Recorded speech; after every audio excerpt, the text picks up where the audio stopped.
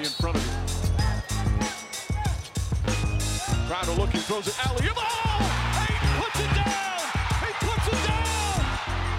It's over!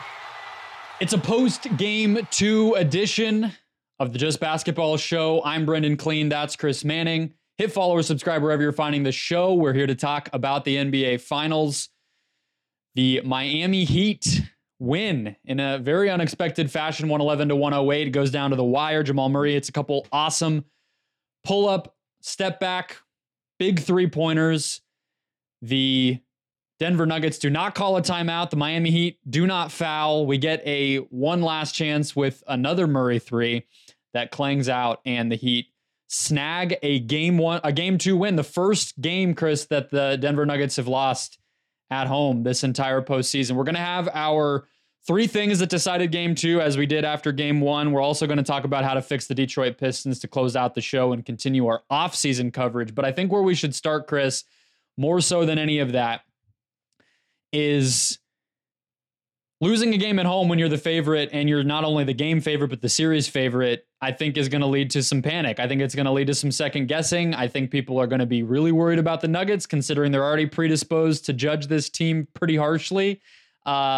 Is this a game that if you are Michael Malone, if you are Nikola Jokic, if you are anybody in that organization, that makes you feel like you need to make some changes and this is going to be a long series that you need to prepare yourself for? Or was this a blemish that they'll get right back hitting the ground running in game 3? I'm going to be a coward and say both, because I think both that this could go into a long series, but I don't come away from this game thinking that this is really something that bodes significantly in a negative way for Denver. Like, I think what Miami did in this game was really good. They got a lot out of Jimmy, got a lot out of Bam. They had Strus get hot early. They got Duncan Robinson hot in the fourth. And Denver had Jokic, and Miami did a great job of kind of shutting down a lot of the off-ball stuff versus Jokic.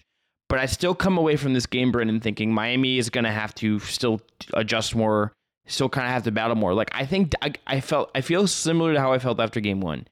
The process that Denver has and what they are really good at, centered on Jokic, I think will win out in this series. It may go a little bit longer now. I think Miami is that well coached. Maybe in picking them in 5, I undersold that a little bit. I think that's very possible.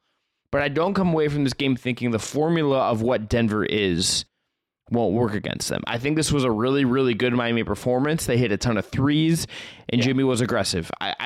History has told us that I don't know if we're getting those, recent history specifically, I don't know how much we're getting that consistently over the next 7 games. Are we going to get that in game 3? Lord knows. It was a game, I think, for Miami where a lot of the things that we came out of game 1 saying they need to do X. If they do X, they'll win. Why did X not happen? Kind of all those boxes got checked. And, some of the just Miami Heat bullshit continued of, they open the fourth quarter when Denver knows it needs to really push, and you have a Caleb Martin corner 3 out of nowhere. You know what I mean? Or Max Strus going from 0 of 9, 0 of 8, whatever it was in the game 1 and in the first quarter specifically of game 1 to hitting like 4 of 5 threes in the first quarter of this game.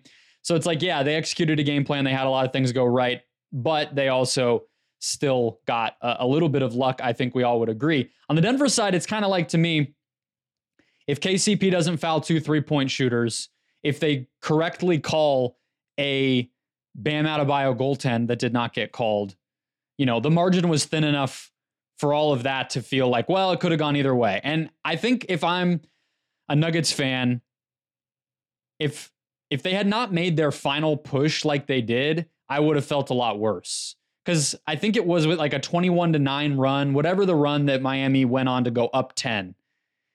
I think that's when I texted you, like, Denver needs to win this. And what I meant is, like, you can't lose a game to one run. And it felt like that was where we might have been headed. But then Denver did come back and even it up and have a chance at the buzzer. And so that to me is where you feel like, yeah, it sucks to lose at home. But at the same time, it was a game that could have gone either way. And they at least like didn't roll over. It wasn't like Miami figured something out and that was it. This game was topsy-turvy, I think, in general. It's like A very weird game. Miami gets up 11 early. Denver goes on this like run that I had a tweet that I didn't send, which is good because Twitter's bad. But although you are out here outing me on my notifications, and Brendan, I remind you, East Coast time zone is just a life. It's a lifestyle out here. Were you sleeping out here early during the game? No, I just have them on at like 9:30 because I'm. So it was auto. Yeah, Okay. It's That's just better. auto. Yeah, that's more acceptable. Yeah, it's just auto. It's just auto. So like if I just things blow up, I'm just like it shuts it down, and it like shuts off Twitter and stuff on my phone. So I'm like not just doom scrolling. It makes it harder for me to doom scroll, I should say, because I still do it because bad person. But like Denver went on this run that I was like, oh, and with the Murray dunk and like getting up 15, I was like, this is the kind of thing that like we will look at when we think about the series and when they win the title. And it's like, yeah, that was a run that won them a game where they got themselves in a hole early and fought their way out of it. And it was like I had like that thing in my head. Yeah. And then Miami, it just didn't matter. Like they just got erased. Like all of it just kind of got erased. It was peak NBA Finals where I think people were like, this is the most overwhelming Nuggets team. This is the most overwhelming team we've ever seen. This series is over. What a complete just shellacking that we're watching. And then by the end, it's like, yeah, Denver really messed around. This is one they shouldn't have lost. This series is going to be really close. It's hilarious when we only have one game to focus on what we do to ourselves here. But let's get into our three things that decided game two. Go ahead. Just a quick fact that I think is worth noting as like a narrative point of this series a little bit. Denver's offense was more efficient in this game than it was in their game one win. Mm-hmm. Just a thing. Jokic has 41. I think there will be discourse about like, did the Heat tilt the series because they made Jokic a scorer? Like, is that's like going to be a talking point Monday, Tuesday on the big shows? Yeah, that's just nonsense. That's just nonsense. Yeah, I think this game went the way it did because Miami just played a lot better and made a lot more shots. I really don't feel like Denver. I mean, Jokic had a couple turnovers. The zone worked, but that's just part of Miami playing well. They do a zone really well. I don't feel like that's Denver just sort of breaking down or screwing up. I think two guys on Denver we can talk about had significantly worse games, but overall, I don't think it was that significant. And you look, fast break points, 18-5 for the Nuggets. Offensive rebounds, 9-8 in favor of Denver. Free throws in favor of Denver. So a lot of the possession stats you and I were going to talk about if Denver had won, like they went in the Nuggets' favor. It takes that one run. And then if you can hold on, then that's the difference between winning and losing. But our first thing that decided game two is that the Heat played their game. And so we were just beating around the bush there. Let's get to it. I think the place that I think you have to start is the Stars. You mentioned them a minute ago. I would say we saw a blueprint of how Jimmy can be more impactful without being great. Is that fair to say? I think so. Because he took 5 free throws. A peak Jimmy Butler game is like 12 free throws, right? A peak Jimmy Butler game is that. And to his credit or whatever, I don't know if we want to necessarily credit all the time for like foul hunting. I get if people feel a certain way about that. He was like looking to get contact more than he got calls for, right? Like he was like, there was times where he's clearly going in and wasn't really planning on shooting. He's planning on getting a foul and like either there's a good play made, there's no call, whatever it is. But he had 21 and 9, had 1 turnover versus the 9 assists. He's penetrating. He's actually aggressively playing with the ball. And he gets the free throws. And then he has little stretches. Hits the corner 3, gets the 3-point play in the next Miami offensive possession. It wasn't peak Jimmy takeover game. Like it wasn't like how he eviscerated the Bucks. But it was enough with him being very good and more assertive than he was in game 1. And that, it felt like it made things easier for everybody else. It felt like it decisive made too, things for... Right? Like that's kind of Yeah. But I think like you go to the fourth quarter, I think I don't know if the Duncan Robinson like 10-point barrage in the fourth quarter where he's cutting in and moving stuff happens unless they kind of are a little fearful of Jimmy and fearful of some of the other stuff Miami actually got into it that is centered on what Jimmy is and what Jimmy does. Yeah, I think they ran the Jimmy Bam pick and roll. It felt like more. I don't know if it actually was. Maybe it just worked better, so it felt like it happened more often because it impacted the game at a higher level. I thought that Jimmy, you could tell, was even committed to executing their game plan of taking more pull-up threes, and that was one thing in game 1 where Gabe Vincent reined a bunch of those in. And Jimmy and the rest of the team did that again tonight. Kyle Lowry, Gabe Vincent again, and Jimmy were all doing that when they were running pick and roll. And as far as the other guys, I would say who were receiving the passes on those assists, the Heat were just systematically just destroying the Denver defense. And I think that's the single most thing coming out of this for the Nuggets that would really worry me is there was a really good thread by this account that I just found today and followed. And then it ended up being like completely foresight filled, where he was talking about the way that the Heat were basically, or the Nuggets were basically overhelping in game one in order to protect Jokic from having to hedge quite as much. So they could drop Jokic, send early extra help when the Heat kind of weren't expecting it and weren't spaced right, and how that was allowing the Nuggets to get away with some of what they were doing. And so tonight, of course, because Spoelstra's a genius, these guys are vets and they're shooters all over the court, they spaced the right way. They had it prepared. They knew where the pass was needing to go, and they got it there. And I think when you see an initial pick and roll or some sort of drive and kick stuff flow right into that Jimmy or really Robinson Bam two-man game or Strus Bam two-man game on the left wing or the right wing after a ball reversal, and Jokic is like on his third or fourth effort defensively, that's just like panic mode for the Denver Nuggets. And it happened all the time tonight. Like I would say 10 of the threes that Miami got were the byproduct of just like concerted effort to find the right place for the ball to get and make the shot once it got there. They also hit 48.6%. Yeah. Which is like it is just like a really high number. Sure. It is like they played their game and the process for them is right. And like they got the free throws thing, which went from 2 free throws to 20. Yeah. Like that in itself, they made Brendan the number of free throws that is a difference from game 1 to game 2. They made 18 free throws in this game. That is like an insane. KCP helped him out. 6 of those were him being a dummy. So yeah, and I think that's a good way to kind of hit on this as well, because I don't think this was a particularly sound defensive game from several key Nuggets.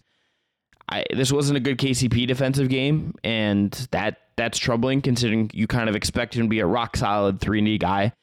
I thought this was often a bad Jamal Murray defensive game. I didn't think he was as particularly as kind of locked in and kind of solid as seen him, and I thought this was a bad Michael Porter Jr. defensive game. Yeah, he was. Well, so I think to bring it back to Jimmy, because I do want to keep on him. Yeah. That was the other thing he did, right? Is he took Murray into the post and he was attacking mismatches at least a little bit. And I would say a handful of his free throws came from just getting a mismatch in the post and making them foul him. And then Michael Porter Jr. was a complete culprit of a lot of that ball movement leading to threes stuff.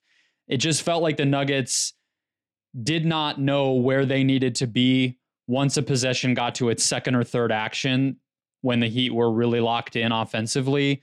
And a lot of their guys just got caught fouling, out of place, overhelping, just completely in no man's land. How would you describe the Heat's formula for making it here? Brendan, is it this? Like maybe like the dial on Jimmy is dialed up to like an 11 in certain instances instead of like this is at like a 7, a 6.5, something like that. Mm-hmm. But like to me, this feels like this is the Heat formula. Yeah. It's like make a bunch of threes, you get a little lucky with the other team, and you're incredibly well coached. That feels like the formula. Like nothing about this feels just like this. Just feels like what the Heat are and how like if they're gonna make this a series, it's going to be this. I think it's just the question is like, okay, what does Jimmy look like in game 3? Because we've seen the emotion of the ocean with him a little bit. We've seen the ups and downs. But like if this is the baseline of what he's going to be games 3 and 4 at home, you would feel pretty good if you're Miami, I think, no?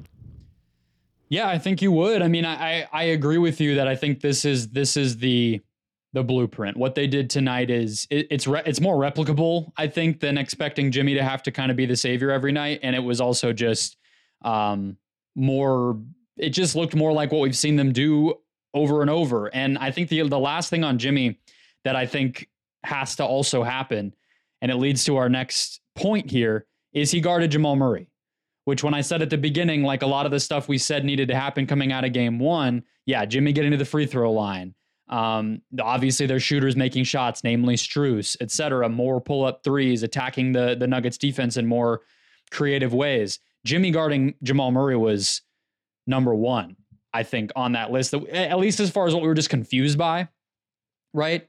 And in the first quarter of this game, Jamal was 0 of 3 from the field, 3 assists, 1 turnover.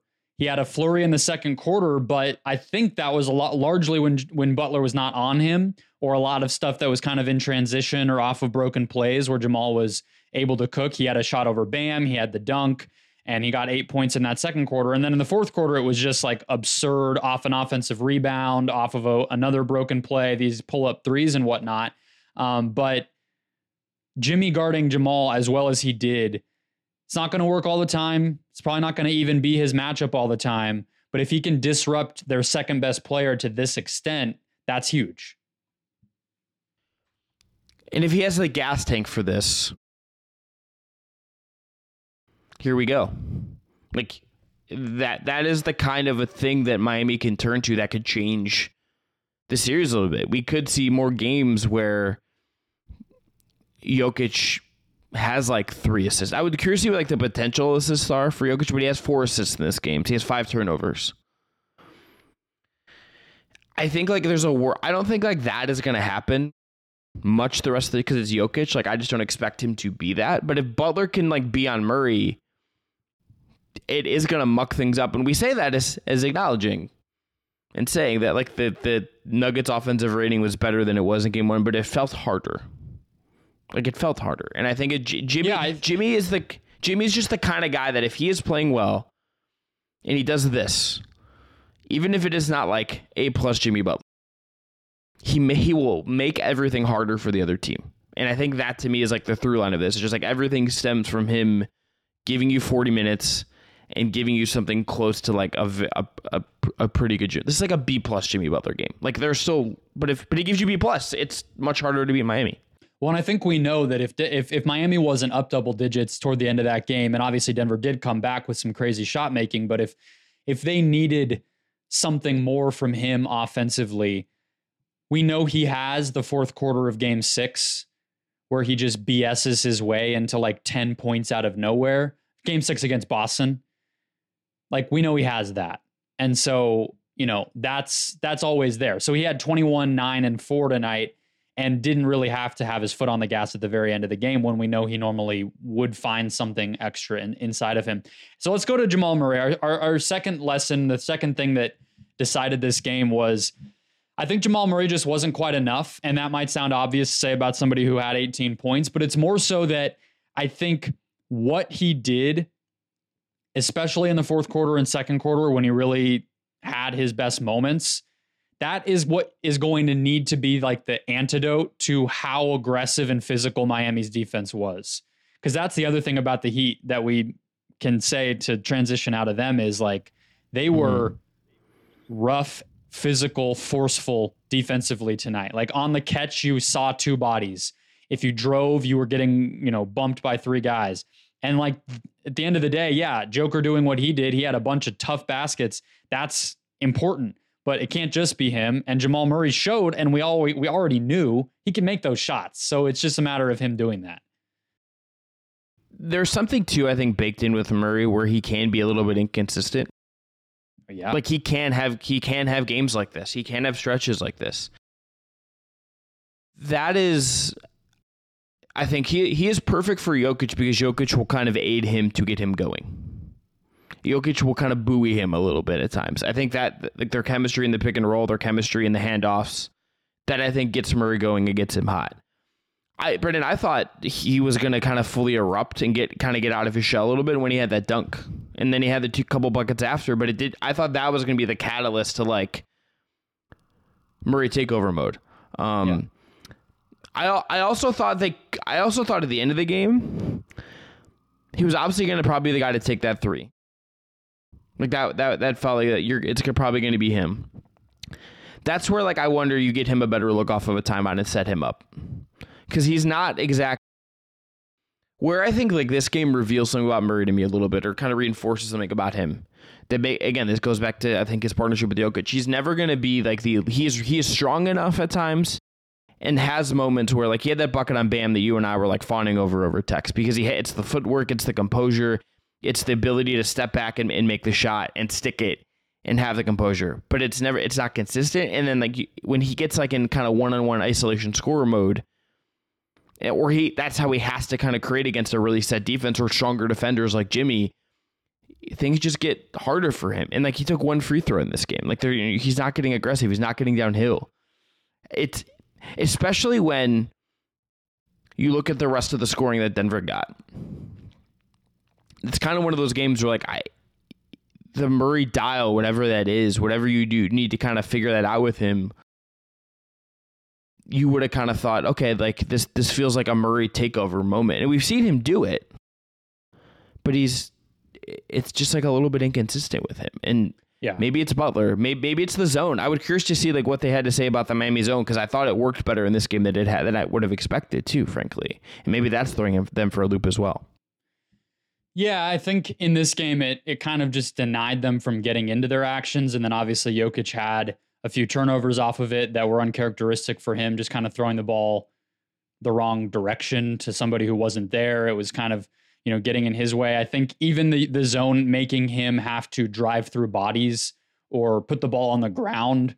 That's, we know he can do it, but Jokic is a guy where it's like most of his scoring is going to be a jumper or a deep post where he just kind of uses his footwork and physicality to get there. He's not really a guy who's like face up, dribble drive, like Amari Stoudemire offense. You know what I mean? That's not Jokic's game. So I thought that affected him. And then, yeah, I think like you were saying with the 2-man game, a lot of the touches that Murray gets are going to organically come off of Jokic initiating or Jokic getting into a comfortable space.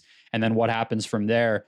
But yeah, I mean, when you watch Jamal Murray make that shot over Bam, or even the kind of like leaner that he had off the glass, I think it was his first basket of the fourth quarter, where it was just like a one-handed, his left hand never even touched the ball. Like he just kind of dribbled up the side of the paint and then got it off the glass and in on just, complete gravity defying stuff. Very Kyrie-esque. And those are the types of shots that can beat all the defense that we're talking about. And so I guess my question with Jamal, to me, it felt like, and he did have 10 assists. We should give him credit. 10 assists, 1 turnover. Pretty good stuff. Jokic had only 4 assists and 5 turnovers. And there was that stretch, Brandon, where they went up and Jokic was sitting, and like it was kind of the Murray show at that point. And like maybe like we could just feel very differently if like this game, if the Heat are like 5% less deadly from 3 and the ball bounces the other way. And it's or like the KCP threes in the goaltend. Like I said, I mean the margin was so tight. What I was going to say with Jamal is like, to me, it felt like this was a game where it was an approach thing, not a playing badly thing. Like if he had come in knowing Miami's defense is going to be bringing it, they're going to be much more locked into what we're trying to do. They're going to still do the zone, but maybe even, more creatively, they're going to have Love out there from a size standpoint, all these different things. And I just need to be in tough shot maker mode from start to finish. I kind of think he might have just scored 30 because I think he was kind of in his bag tonight, and he was he was getting to his spots. He was playing his game. And when he really turned that on, it worked. It more just felt like he didn't turn it on enough. Yeah, I think that's a really good way of putting it. I guess like the word I would ask in thinking a little bit about like what you do is what are the counters? Like what are the ways this works differently? I think number 1, the mentality thing, I think you hit on is right. And I think number 2, I like the little stretches where like Aaron Gordon brought up the ball. Yeah. I think just like you relieve pressure by not having him have to be the one to bring up the ball or Jokic to be the one to bring up the ball. I think that can really organically relieve some pressure and give you a chance to get moving and at least give yourself a little bit of a window to kind of figure that out a little bit. So that's where I would start with him. Well, especially it just felt like the Heat were not, or the Nuggets weren't ready for Kevin Love. It just didn't feel like they were expecting that he would be out there instead and that Gordon would be guarded by him. And to me, it's kind of similar in a way to what we saw Gordon do when Anthony Davis was guarding him. Although obviously for that, it was more so like getting Davis out of the paint and having Gordon be a screener or a ball handler just to occupy Davis. But in this case, it's like, no, you actually do want to make Kevin Love guard you. And it didn't feel like they were kind of ready to just like engage Kevin Love as a defender. and make it hard for them to play him. They figured it out with Cody Zeller. They completely obliterated Cody Zeller when he was on the court in this game, but it felt like the Kevin Love part of it, they were just, it's crazy to say surprise. We all thought he might play in this game, but it didn't feel like they flipped the switch to like attack Kevin Love when Gordon was obviously more than capable of doing it. Yeah, that's a tough. That doesn't super reflect well on Denver for prepping, because Kevin Love he's an NBA legend. He's going to be a Hall of Famer. He's got a very specific skill set at this point. It's rebounding. It is throwing outlet passes. It is taking charges. And he kind of just did those things in this game. And it's like what he's going to do defensively and how you can exploit it is, it's kind of like there's one way you can do it, right? Like it's not like he's coming in and giving you varying looks. Like he's kind of coming to do one thing defensively. It seems like that shouldn't be something that, okay, let's say it throws you off the first couple possessions. Like the first time out, that feels like something you should be able to look at and say, we know how to attack this. Like this isn't something we can't overcome. I mean, I think it's just just like using his man in what they're doing. I think that, you know what I mean? It's like, if you do that, he's not going to be able to keep up with you. Although he contained MPJ on an ISO at one point, and I was, my jaw was on the floor. But like, I think that's all that it is. It's just Aaron Gordon's not always involved in the offense. He's spacing, or he's in the dunker spot or whatever. So it's like you have to make a concerted decision to say, hey, we're going to try to attack Kevin Love by using Aaron Gordon, and they just didn't. Which is a thing of the Denver offense that they don't love to hunt in the way some other teams do. The way the Heat do, let's say, or some of the other teams that are built differently. I think with some of the apex predator wings or shooting like really dominant scoring guards. Other teams kind of love to hunt and kind of call that stuff out and pick at it until you either just like live with it or switch to something else. They force the adjustment. That is just not the way Denver plays. It kind of makes them like a different fit to what the playoffs are. But if you're ever going to do it, I think I would do it now. And I think I would do with Murray on Kevin Love. I think I would. I would trust that, right? Like you would trust that. Yeah, I think so.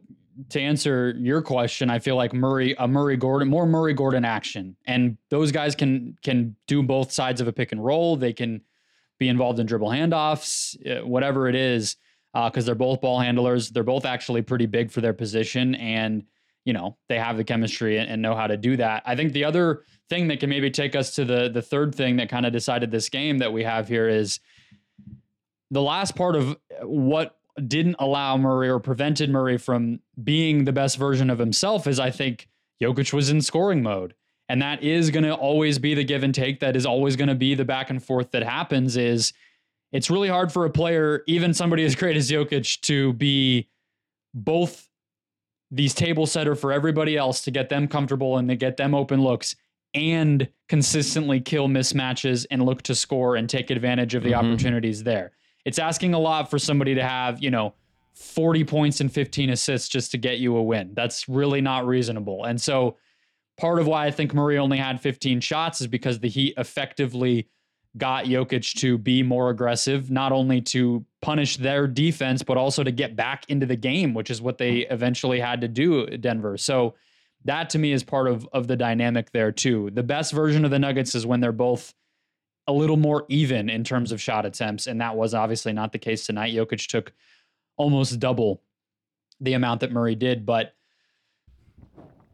what do you think of these games where Jokic has had to score and embraced scoring? Because he had one in, I believe, game 4 against Minnesota, where he scored 43. He had another one against Phoenix in game 4, where he had 53. And now this one where he had, 41. You want to know the thing that all of those games have in common? They lost them all. So yeah, it's kind of crazy to say it works. Yeah.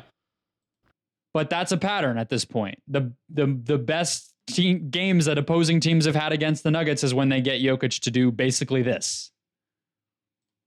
I am of two minds of it, Brendan. Number one, I think you were right that it's a pattern. And I think if we want to say that, like, making Jokic, I think it is not as simple to say you make Jokic score, you can beat the Nuggets. Because I think, like, there will be games, and there are games, regular season games, I'm sure, where he's had big scoring nights and they win. What I think it does, though, is it takes them. This is like the way you take the Nuggets out of what they are, I think. When you make Jokic have to decide, it's easier for me to back a guy down, get up a little hook shot, take a three, drive from the free throw line when otherwise I might have been whipping a pass somewhere, right? You are taking out like what has made the Nuggets, I think is how I kind of look at it. And Jokic is so good that like this was a close game. Again, we talked about this. A couple shots go a different way. They win this game and they're up 2-0. And like we're talking about how Jokic had 40 and 11 and he assumed that scoring burden and got it done. But like their ability, I think, to get to these upper levels of like their best version is just not as much there when the scoring is up. And again, I say, and the other side of it is this game wasn't, to me, like the loss isn't about Jokic having to do this. I think it will, like, my dad, I don't know why my dad is on Twitter. That's concerning for him. But he sent me a text when we were recording, and it was like a clip of Spo getting, I haven't watched the clip yet, don't know what he said, but I saw the face Spo made. Someone asked Spo about like making Jokic score, and his face is like disgusted because he's like, this is stupid. Like, this is not like a thing.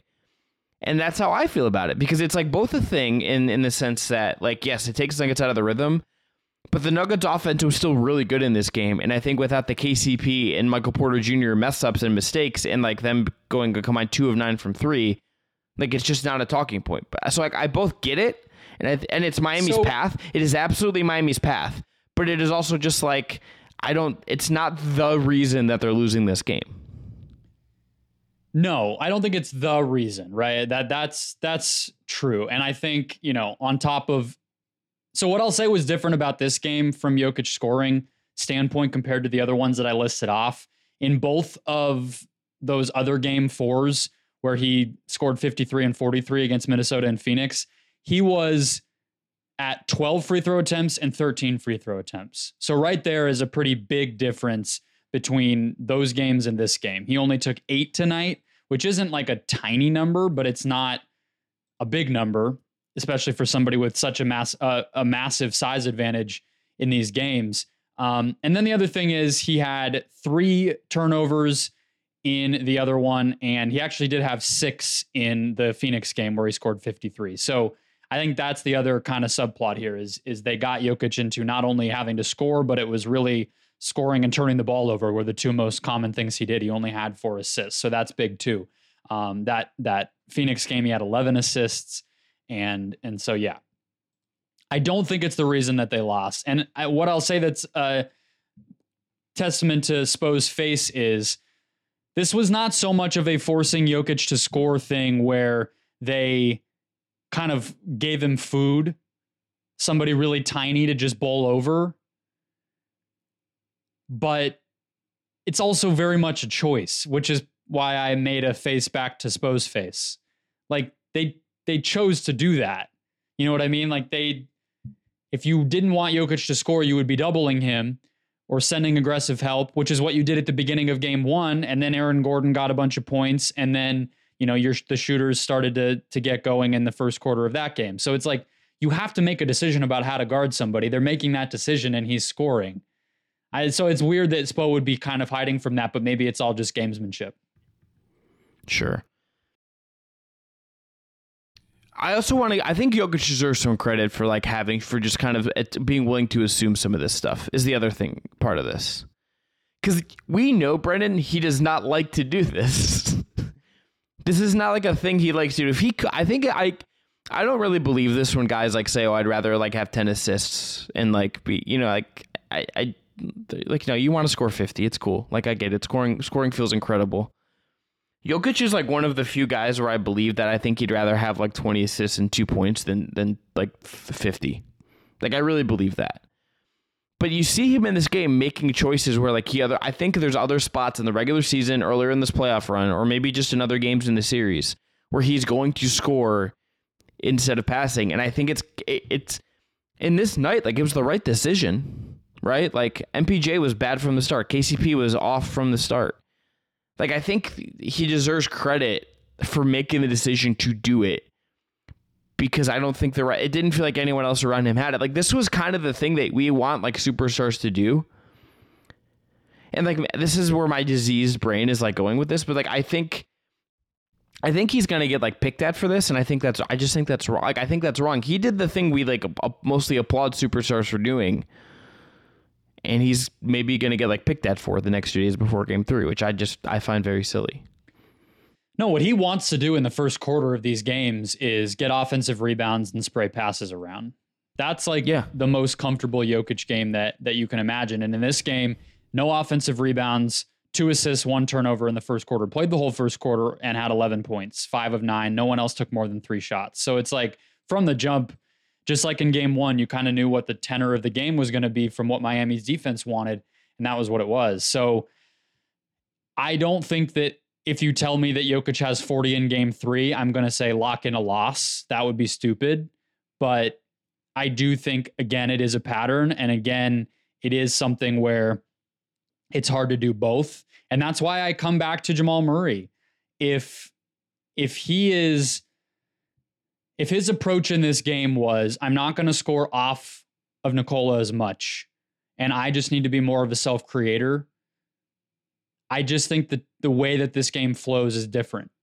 And yes, he was guarded by Jimmy. Yes, I gave Jimmy his flowers for doing that effectively, but I think Jamal can score on Jimmy. I think they can get Jimmy screened off of Jamal. Like this is not, the panacea for the Heat. Okay, put Butler on him and he's going to just shut down. Like, we know Jamal will have more big games before this is said and done. He just needs to maybe think of it as like, sometimes depending on how the flow of the game is going, Joker and I are going to be both creating scorers. We're going to need to play basketball the playoff way that everyone else has to, not do our little 2-man game thing and, blow the team off the map with it. Cause it's just, the Heat aren't going to just let them do that. Yeah, this is not the time to be overly cute. And at times Denver can probably be a little bit overly cute. Yeah. Would you say that's fair? Yeah, I think that's completely fair. I think people who have covered that team and watched that team a lot say that, that they can kind of play with their food and get a little bit just loose. And the finals are not the time to do that. And now they have a home L for the first time in the finals. Game 3 will be on Wednesday. We'll be talking about it, but I think we can move on to the Pistons unless you had anything else.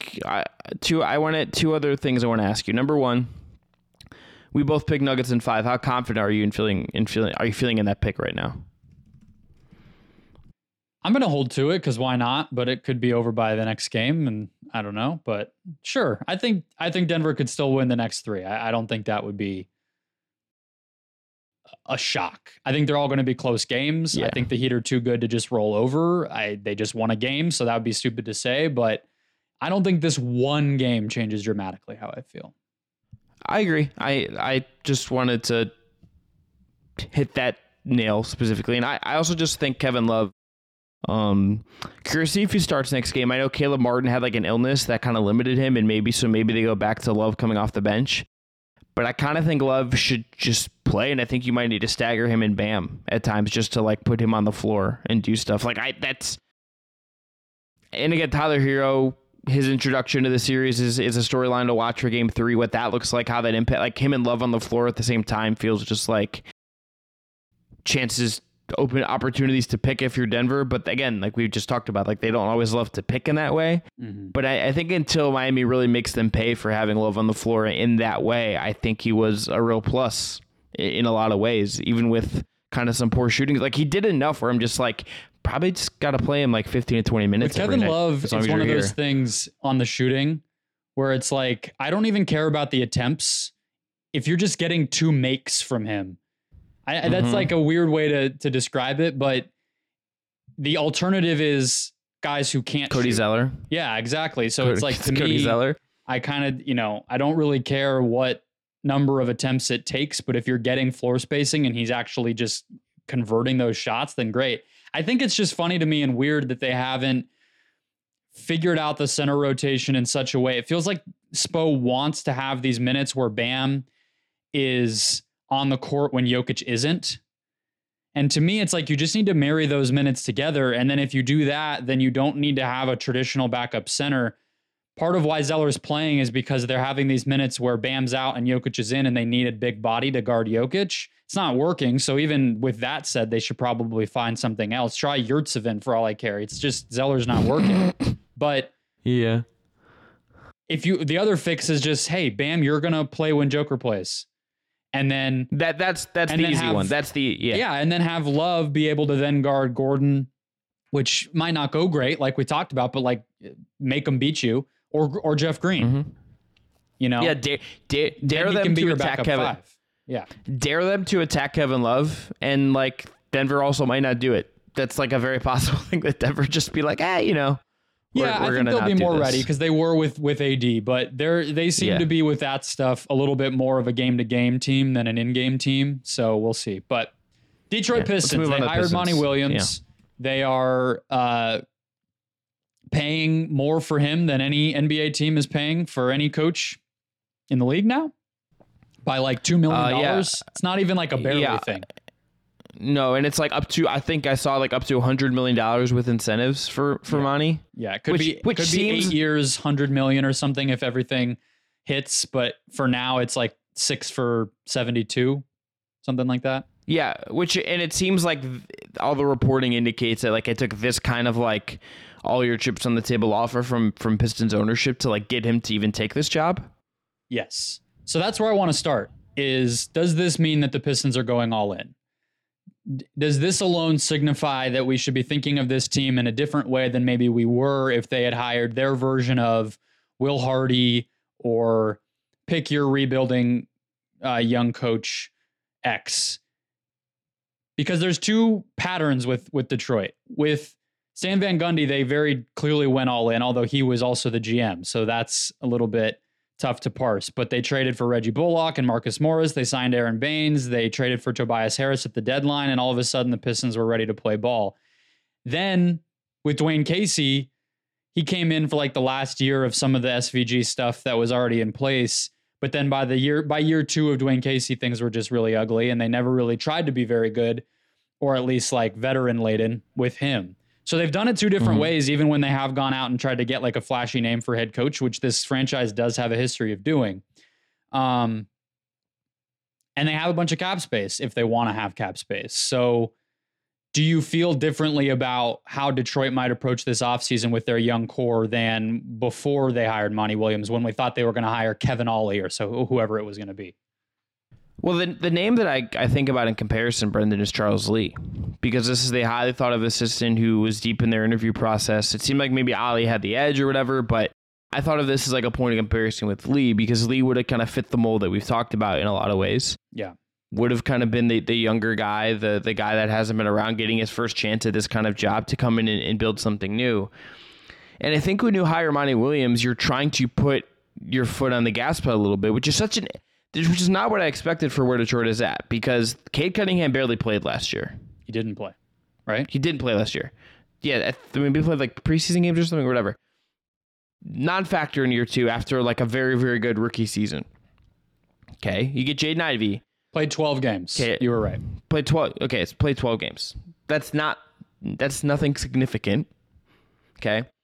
Brendan, I went to I covered a Pistons Cavs game, and I just was like, the Cavs were still playing for stuff. The Pistons clearly were just like, had already had their 1-2-3 Cancun moment, and this was like in March. Like this was like early-ish March, if I'm remembering correctly. This team just felt like it was just like dead. And to go from like that, and you have Bojan Bogdanovic, you have like a veteran there, you have like some guys that like I think Cade's gonna be really good.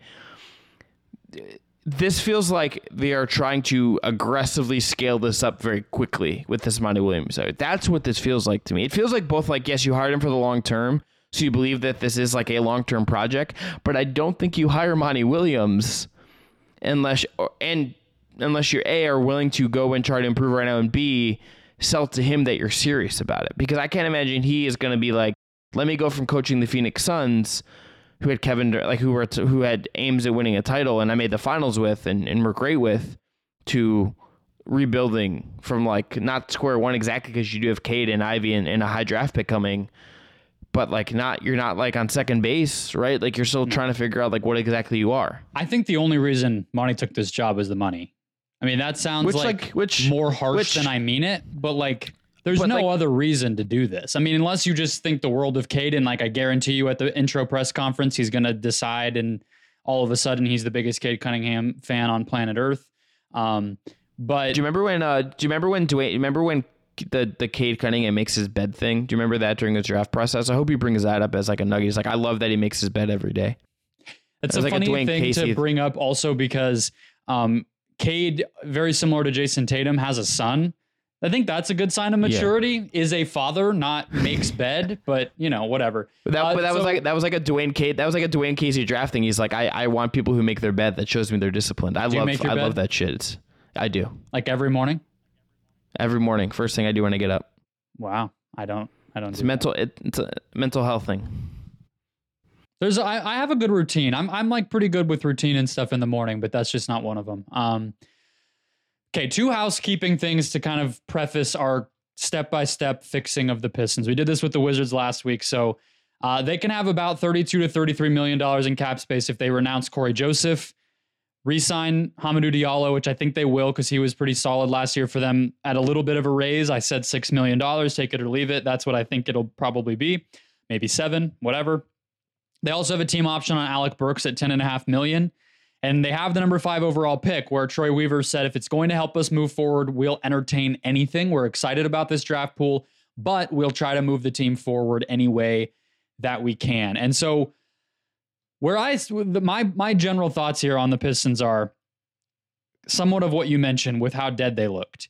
If you can convert, if all they did, if their main goal in terms of building around this young core was to upgrade the veteran supporting cast that they have from guys you didn't remember were still in the league outside of Bogdanovich to real veteran helping players, I'm all on board. But that's probably the extent of where I would be comfortable going based on where they are. So if you take Corey Joseph and turn that into a real NBA point guard, if you take Alec Burks is actually better than you would think, but I think he's better on a good team than a bad team. If you turn him into just maybe like a competent floor spacer rather than a like kind of second unit offense guy, which they kind of already have too many cooks in the kitchen with their guard rotation anyway. Burks was good for them last year with Cade out, but probably not so much this year. If you do that kind of stuff, you probably can sign me up for that and I might like it. But if you're saying you're taking a huge step forward or trying to really like go for broke this off season, that's where I get into a little bit of trouble. So we can do the pick in a second with the number 5 pick, but do you use question number 1, do you use the cap space to sign a vet or keep it open for trades? And do you have any names in mind that for either one of those things you might try to target if you're Detroit and Troy Weaver? I would be going after like younger vets who I think could help you like now and in the future. That's what I would be going at. So these are guys, Austin Reeves, Grant Williams, who I think would fit nicely into the Sadiq Bey size hole that they didn't want to be in the Sadiq Bey business. I get that, but okay, Cam Johnson would be there as well. That's the kind of guy that I would be trying to use my money on. Otherwise, I'm cool with keeping it open for trades because like I think you have to get pieces that maybe help you now, but aren't like overpays to like accomplish nothing. This team, they have to, I think, remember in the back of their heads. Brennan, how many games do you think worse than the Charlotte Hornets, who were 14th in the East last year, do you think the Pistons were? How many games worse? How many games worse than who? The Charlotte Hornets? Who finished 14th in the East. How many games back of 14th place did the Pistons finish last year? I mean, I know they were 17 and 65. It doesn't get much worse than that. So I'll say the Hornets won somewhere in the low 20s. So maybe let's say 5 games worse than the Hornets. 10 games worse than the Hornets. The Hornets finished 27 and 55. And I get you only had Cade for 12 games, whatever. It is going to be like, it doesn't, even if you bring Cade back and that gives you some wins, it is like going to be, it doesn't happen where you go from like 15 to 9. Like that kind of scale up would be like really unprecedented and really hard. And this wasn't an injury where Cade like played behind the scenes. Like, it seems like he was in significant pain for a lot of this time. So I don't think you're going to be like, oh, he got better. This is going to be year 2 for Cade, like for all intents and purposes. Yeah. That's how I would view it. I think you should view it that way. So I'd be looking at guys like Reeves, like Grant, like Cam, who fit what you want to do. And if you don't get them because they're RFAs, that's fine. You don't go spend your money on stuff that's not kind of like really facilitating you, and you can't trade forward. Like, I think if they went and spent big money on like an older vet on the market, you might be thinking, oh, can you trade that forward? You can make a mistake by spending that money and not being able to trade that guy forward, and then it's just kind of clogging up your situation. Even if they wanted like a point guard, let's say they called Fred VanVleet, like called Clutch, and we're like, Fred, what would it take you to come to Detroit, be our veteran point guard? Aren't you also stifling to figure out what you have in Jaden Ivey, what you have in Kate Cunningham if you go do that? Like, I think Fred's can play a little off ball and stuff, but it's like that's just like going to eat into the reps of a already guard rotation to me. Well, that's exactly what I was going to say. Part of what's interesting about the Pistons compared to other teams is usually the kind of hand in glove thing. What the Suns did when Monty got there was, let's go get a veteran point guard. But for the Pistons, a lot of their young players are guards between Hayes, Ivy, and Cade. So you don't really want to clog that up too bad. And so that's what's tough. That's why I actually think somebody like Bogdanovich did make a lot of sense. And I think they were smart to go get him.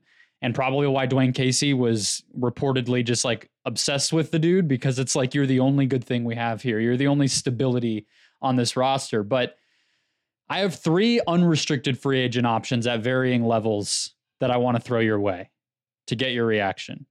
All right. So we'll start at the top. No, we'll start at the bottom. They're all pretty good though. Harrison Barnes. Do you need him when you have Bogdanovich? I think Harrison Barnes is somebody where probably there's overlap with Bogdanovich. We'll get to Bogdanovich in a second, though. There could be some movement there, too. And maybe he's more of a replacement for Bogdanovich. But either way, I think somebody at the forward spot because that's the other thing. A lot of their young players are also centers. They're guards and centers, so they need wings and forwards. So it's like, to me, if you can get a forward who's played on young teams before, is a very good vet for everything you always hear, and can actually do something with the ball in his hands and plays both ends of the court, that feels like a good kind of mix where you could imagine like Harrison Barnes dribbling up the court and starting a dribble handoff with Cade to kind of give him training wheels a little bit, or the same thing with any of their guards. So that was my favorite because I think you could get him pretty cheap. I like that. I think you need to just flip Bogdanovich for something else, but I'm all for it. I think he is the perfect kind of like older vet that it's like you kind of know there's a limit on what he's going to give you at that spot, so this would buy you time to find like the real solution, but it also probably helps your culture now if he's willing to kind of step into that phase of his career and he doesn't stay in Sacramento. And you have enough cap space where if Harrison Barnes is willing to take some smaller type of salary, $14 million or something, you still have enough where you could offer Cam Johnson something, especially if you decline the Alec Burks option, because then you have $40-something million of cap space. So you can start to groom, whatever the next guy might be, or have Barnes come off the bench, etc. All right. Second tier of free agent unrestricted. Can I interest you in a reunion between the state of Michigan and one Draymond Green? Oh, buddy. Oh, man. Number one, Matt Ishbia would be like fuming because he's like, you took my Spartan. Number two, Matt Ishbia should say goodbye to unrestricted free agency for the rest of his time as owner. That's a joke. Yeah.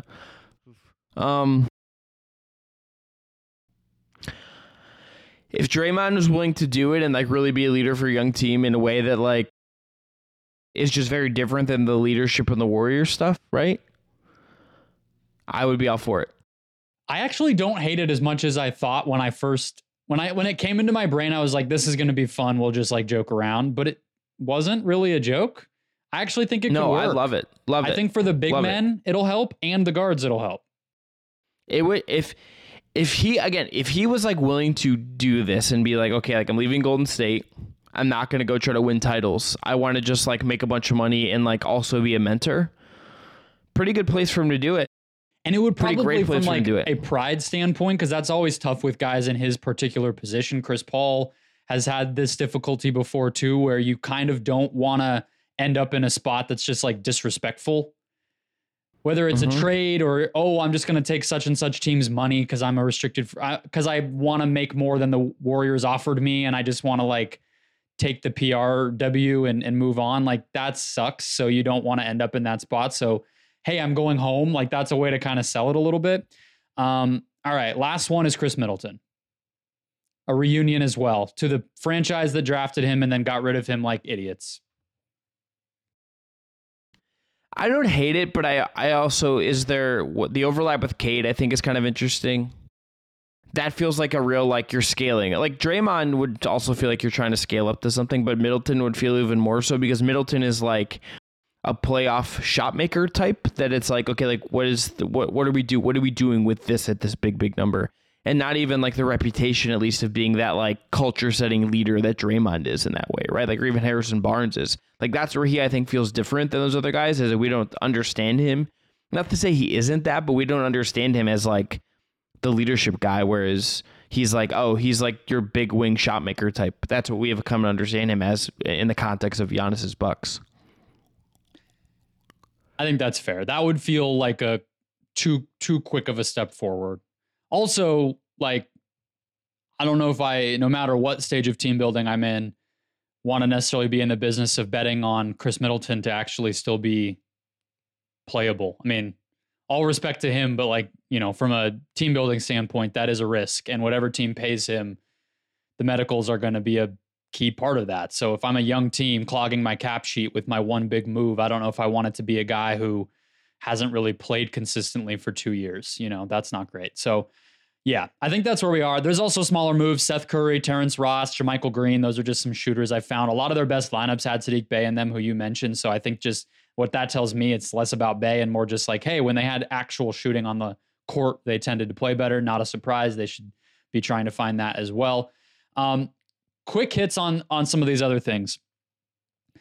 If you could get a top 20 pick for Bojan Bogdanovic on draft night, would you do it? No. So just keep him because of the value he has for the other guys? That's where I'm at with it. I would rather, like, if you were going to do that, you should have just done it at the deadline last year. Yeah, agreed. I thought they should have done it at the deadline too. It felt like they kind of overplayed their hand a little bit there, pretending like, oh, we can get 2 firsts. Like, on what planet? Just do the trade. Do a trade that's out there, a real one, not one you're pretending is there. Yeah, well, like him in Detroit already kind of told us, like, what he went for in Detroit already kind of told us that his value wasn't maybe as high as, like, there was posturing to be. Yeah. You know? Goofy. Yeah. Yeah. Agreed. Yeah, because Danny Ainge tried the same thing with the Jazz, and then all of a sudden it was like, hold on, that's all that the Pistons had to deal for him? And then the Pistons were like, no, we're going to get even more. And then they did not. So it's like, yeah, I agree, just pull the trigger. But I think a top 20 pick is pretty good value, but you would have to kind of have a backup plan because, again, you don't want to end up with just complete young youth terribleness on your roster. Slash, like, you have like 90 centers and playing like 2 of them together isn't really going to work. So like maybe just like have options to not play 2 centers together. All right. Speaking of centers, do you extend Isaiah Stewart in free agency this year? No. Look, the best young center on they will do for one of them. I suspect it might be Wiseman. But, Brendan, the best young center on their roster is Jalen Duren. That's the best young center on their roster. Well, the problem with Stewart is we actually don't know if he's a center. He doesn't really have a position because he just shoots threes, and that's pretty much all that he does. Rebounds, I guess, pretty well. Yeah, right. But like doesn't really play defense like their center on position. Anybody. Right. Yeah. No, Jalen Duren is absolutely the guy that they should be building around. You're right. I'll give it back to you. Yeah, it's just like I just look at the centers and I'm just like, how do these guys fit? How much am I willing to like extend for a backup to Jalen Duren, who was 19 last year and was like the best player of these 3? And like unlike like James Wiseman, like has had spurts of looking like a real NBA player, and like unlike Isaiah Stewart, like we kind of know what his position is and what he's going to be. Like he had like a really good, interesting rookie season for someone who came into the league at 19, and like he's 6'10", 250. I think he'll get stronger. Like, I like what he is quite a bit. And as you build up him, I'm kind of thinking about my center position centered on him. So, like, how much am I willing to spend on those guys? And, like, look with Wiseman, I'm sympathetic to, like, what he's kind of his situation. I don't think, like, his career has obviously been the easiest thing. But, like, what, like, next, he's such a hard thing to project unless you feel great about him. And that's like, okay, we have a backup center then, or like an alternative to Duren if Duren's trajectory kind of goes in a different way than we kind of expect. I get that, but it would be a massive bet. I don't even know how to properly evaluate it. Is the other part of this. It's like, how do you say, like, this is how these guys help us scale up and win right now? That's like where I'm looking at both those guys, and I don't have an answer to that. I don't. I think Stewart, I would say I would extend Stewart, even if you do just envision him as a backup. Okay, so be it. You drafted a guy who ends up being a backup. That's fine.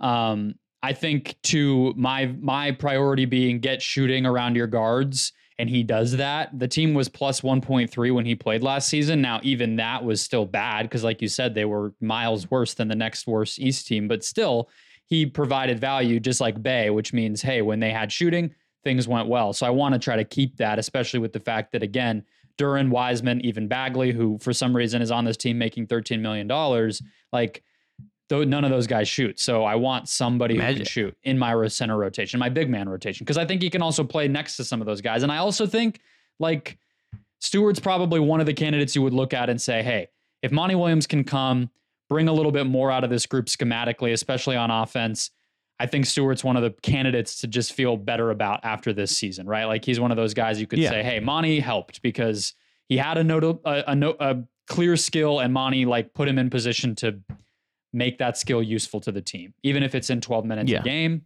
so be it. So I would probably try to do something with Stewart for, like,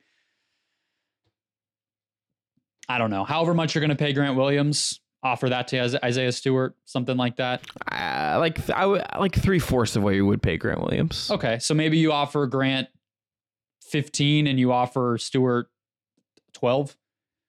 Yeah, something like that. Yeah, Wiseman, I would just not. I mean, I know we all know the Wiseman stuff, but, like, he got more than 600 minutes as a Piston last season and had a minus 4.3 box plus minus, which is atrocious. Like, he did play, and it did not go well.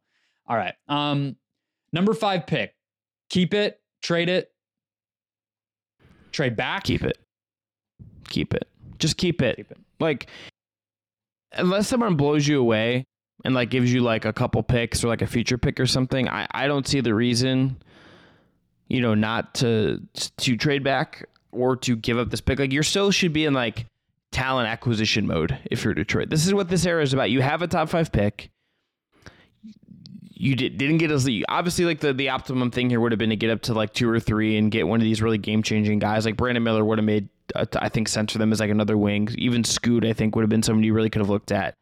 5's, like, a little bit tricky for them. But if you come away with, like, Cam Whitmore, who's really young, but, like, could be, like, your successor to what Bogdanovich is, will fit nicely with what Ivy and Duren and Cunningham are.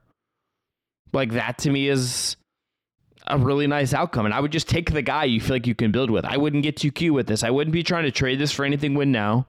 You don't have the pressure that maybe Portland does with the Dame situation. So you don't have that hanging over you, right? Like, Cade's not out here saying, like, I need to win a title like today. Like, there's a road to go still here with Cade. And, like, what is trading back, unless someone is going to blow you away and, like, just give you future assets to play with, which I don't think will happen for 5 in this class. Mm-hmm. I don't really see a point of trading back for, like, a protected future first or, like, some seconds. Like, just take Cam Whitmore. Just take whatever Thompson twin is still there.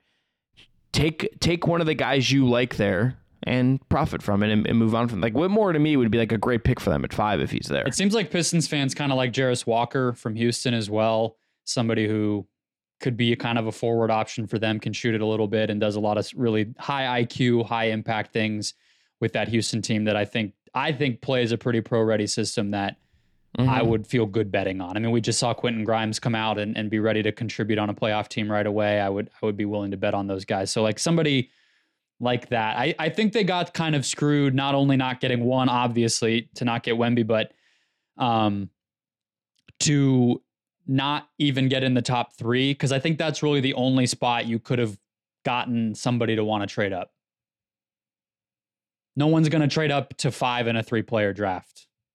it's really a one-player draft, but like nobody's going to trade up to 5 in this draft where everything after 3 is sort of eye of the beholder. Like, unless they play the smokescreen game at an elite level and try to, hey, we heard the team at 8 really wants Whitmore, and then we're going to put out for months that or weeks that we want Whitmore and hope that something comes together, which like that never works. So I'm with you. Just take the player, take somebody who fits, preferably a wing or a forward, because that's what you need.